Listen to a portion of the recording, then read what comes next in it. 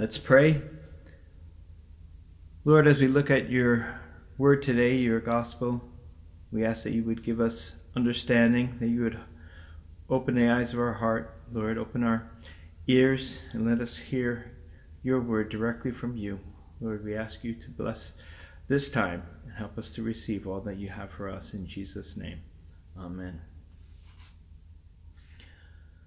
Well, the context for our gospel passage today in Mark is the same as the context of the gospel reading in Matthew last week. It is Jesus' disciples pointing out to him the magnificence of the stones and the buildings of the temple that was so central to Jewish worship in Jerusalem. Well, this all meant little to Jesus then, especially knowing that he, the creator of all, to whom worship in the temple was meant to point to, would be crucified soon. As he was nearing the time of his crucifixion, he also knew that his crucifixion meant the destruction of the Jewish temple was imminent. And here Jesus wanted his disciples to realize the insignificance of it all compared to him and eternity. So he tells them the facts about the future of that magnificent temple, that it's all going to be torn down, razed to the ground. And that really disturbed Peter, James, John, and Andrew, who asked Jesus privately when that would all happen. And Jesus, again, downplaying it all, turned the conversation more in the direction of what will happen to them in the future, persecution, and what they will need to be watchful of, being deceived. He said, "Take heed that no one deceives you, for many will come in my name saying, 'I am he,' and will deceive many." Well, what was he talking about? He was still with them. Did they even understand that he was going away? Well, from the rest of the gospel, they obviously didn't.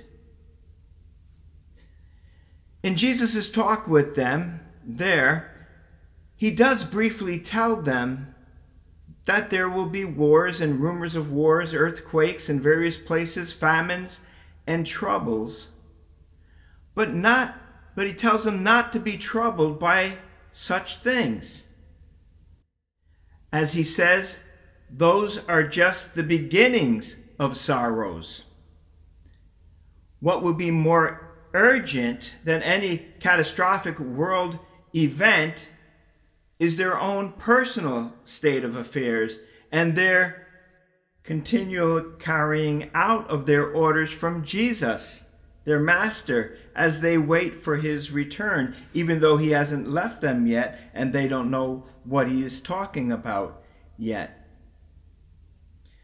Jesus himself is very aware that he will soon be going away from his disciples, and he knows that he and his disciples will soon be going through a tremendous trying time. He had begun sharing that with his disciples way back in chapter 8 of Mark, when he first told them of his impending death. Back then he had said to them, "Whoever desires to come after me, let him deny himself and take up his cross and follow me." But who, in their right mind, would have wanted to follow Jesus to the cross, to death, unless there was more to it than that? And of course, the disciples didn't understand it all yet. And there was more to it, of course, a whole lot more. There was resurrection and eternal soul stuff. As Jesus said, "Whoever desires to save his life will lose it, but whoever loses his life for my sake and the gospel's will save it. For what will it profit a man if he gains the whole world and loses his own soul? Or what will a man give in exchange for his soul? For whomever is ashamed of me and my words in this adulterous and sinful generation, of him the Son of Man will also be ashamed when he comes in the glory of his Father with the holy angels. Well, there you have it. When he comes, that's when he comes back. There was more to it, because after Jesus' resurrection and ascension, Jesus would return to earth in the glory of his Father.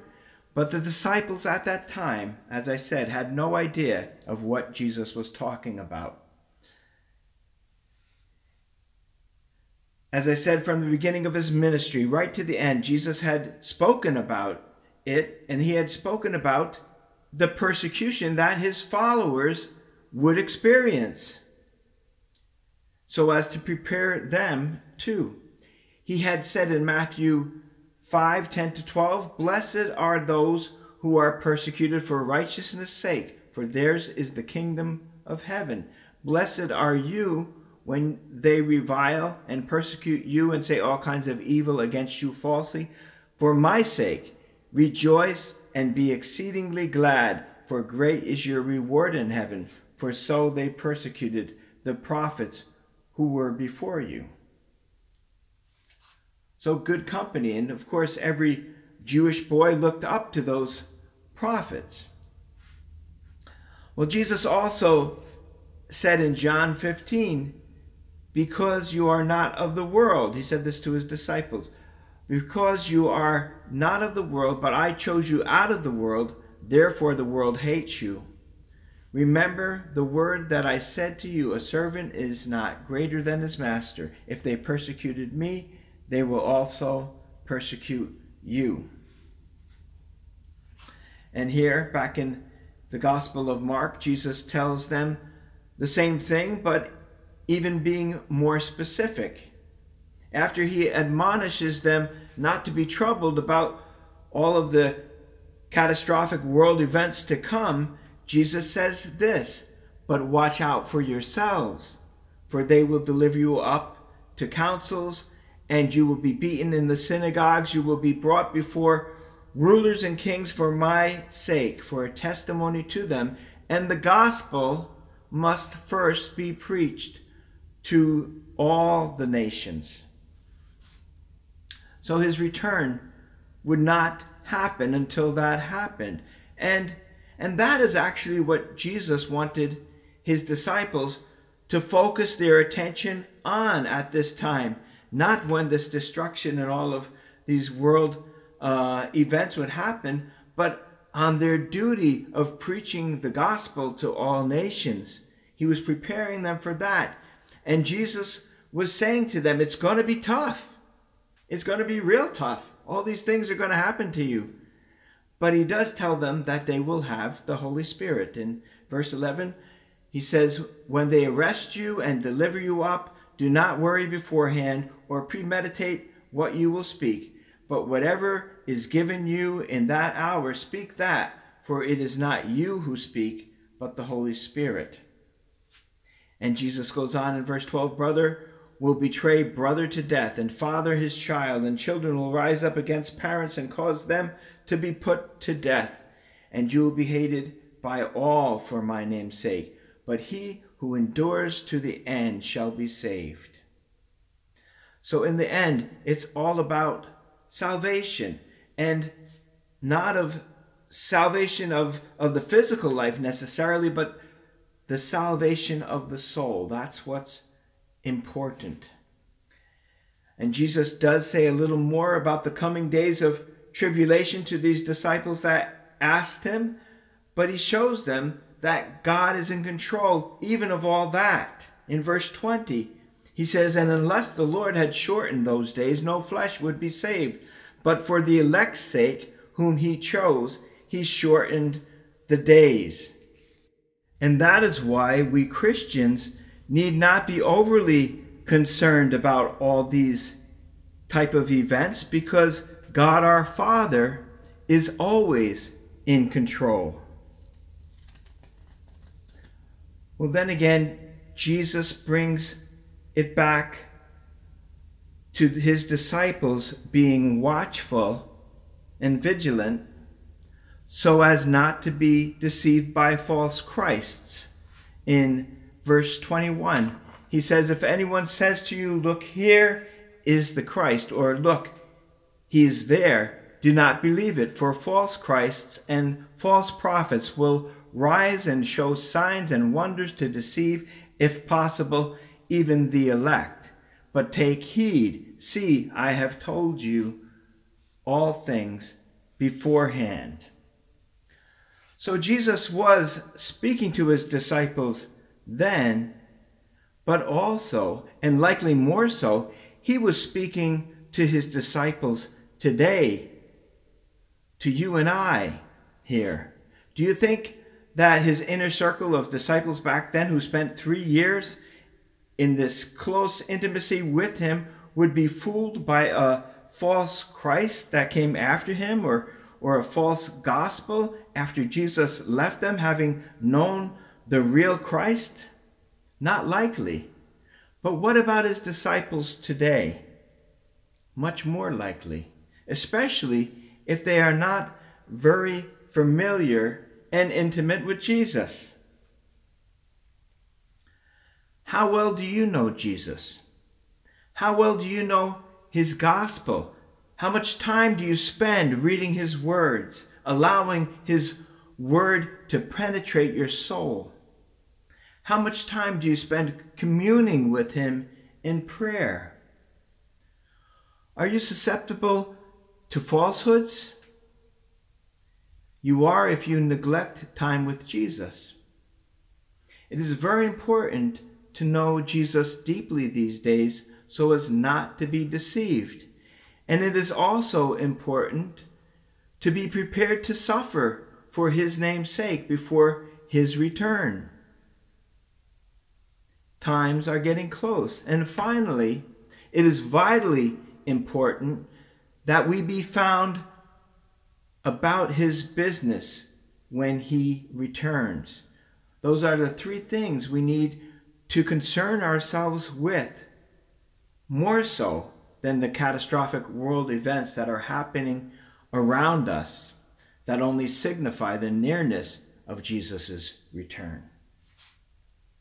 Because Jesus says, after all, that that day and hour no one knows, not even the angels in heaven nor the Son, but only the Father. So instead of being overly concerned, even today with COVID, we should be more concerned about those 3 things. Knowing Jesus, being about his business, and being prepared to suffer for his name's sake. Jesus said, take heed, watch and pray, for you do not know when the time is. Well, is that what you are doing today? Watching and praying. Are you doing what Jesus told us to do? That's the question I ask you today, to examine yourselves as we look toward his return. That's what he wants us to do in this Advent season and always as we wait for his return. Well, then Jesus told a short parable in relation to his second coming, saying, it is like a man going to a far country who left his house and gave authority to his servants and to each his work, and commanded the doorkeeper to watch. The man or the master of the house is Jesus. The far country is heaven. The house is his church, Jesus' church. The servants are Jesus' disciples, both then and now. And each of them has his assigned work, getting out the gospel to all nations with authority from Jesus, and to pray. The doorkeepers of the house are likely the pastors and elders. Jesus himself says in verse 35, "Watch therefore, for you do not know when the master of the house is coming, in the evening, at midnight, at the crowing of the rooster, or in the morning, lest coming suddenly he find you sleeping. And what I say to you, I say to all, watch." So he was not just saying it to his inner group of disciples that day. He's saying it to all, to everyone, all of his disciples. And as your pastor today, I say to you, watch. Watch and pray. Our Master Jesus is returning, perhaps very soon, and he expects all of us, his modern day disciples and servants, to be about his business, the business that he left us with. It's the same business that he left his original group with. It is getting to know him more and more and sharing his gospel with all nations in his authority and in his anointing, and praying and doing his works in his name and his power. Especially now in this time of world crisis, we must not be sleeping on the job. We have to be in his word and his spirit. We have to watch and pray as he told us to. Be prepared to be confronted and ridiculed and persecuted when you do so, however. But when you do the things that he tells you to do, knowing that you may be persecuted, you will know also when it happens that Jesus is with you and will reward you with even more of his Holy Spirit. 1 Peter 4:12-14 says, "Beloved, do not think it strange concerning the fiery trial which is to try you, as though some strange thing happened to you, but rejoice to the extent that you partake of Christ's sufferings, that when his glory is revealed, you may also be glad with exceeding joy. If you are reproached for the name of Christ, blessed are you, for the Spirit of glory and of God rests upon you." So what a great blessing is promised when we are persecuted. The Apostle Paul wrote this to the Thessalonian Christians: "Our gospel did not come to you in word only, but also in power and in the Holy Spirit, and in much assurance, as you know the kind of men we were among you for your sake. And you became followers of us and of the Lord, having received the word in much affliction, with joy of the Holy Spirit." So that word that is preached actually sticks when there's much affliction. That's 1 Thessalonians 1:5-6. People receive the gospel best in times of much affliction. So be ready in such a time as this. Don't shrink back even when persecution comes. Remember, God's blessing will be far greater than any suffering that we might endure for his sake. I've suffered very little for the gospel in my life compared to the followers of Jesus back then, and compared to my brothers and sisters in other parts of the world. But I remember one of the few times that I did suffer a little bit, when I was spoken against and slandered for standing up for God's word. I remember once when I was on the train, I noticed that I was getting a cold shoulder from two people from a church that I had assisted in, who I thought were friends. And I moved in next to them and confronted them because of that, to see why. And they told me that the lead pastor of the church I had served under had preached a sermon the past Sunday against me because of an article I had written that was published. And he and some others had said some slanderous things against me, causing them to distance themselves from me. Well, we talked until my train stop came, and I stepped off the train into the darkness, and despite all of the lies that I learned were said against me, I suddenly had an overwhelming sense of joy from the Holy Spirit, realizing that I had had the privilege to suffer for my Lord. And I nearly skipped home to tell my wife what happened.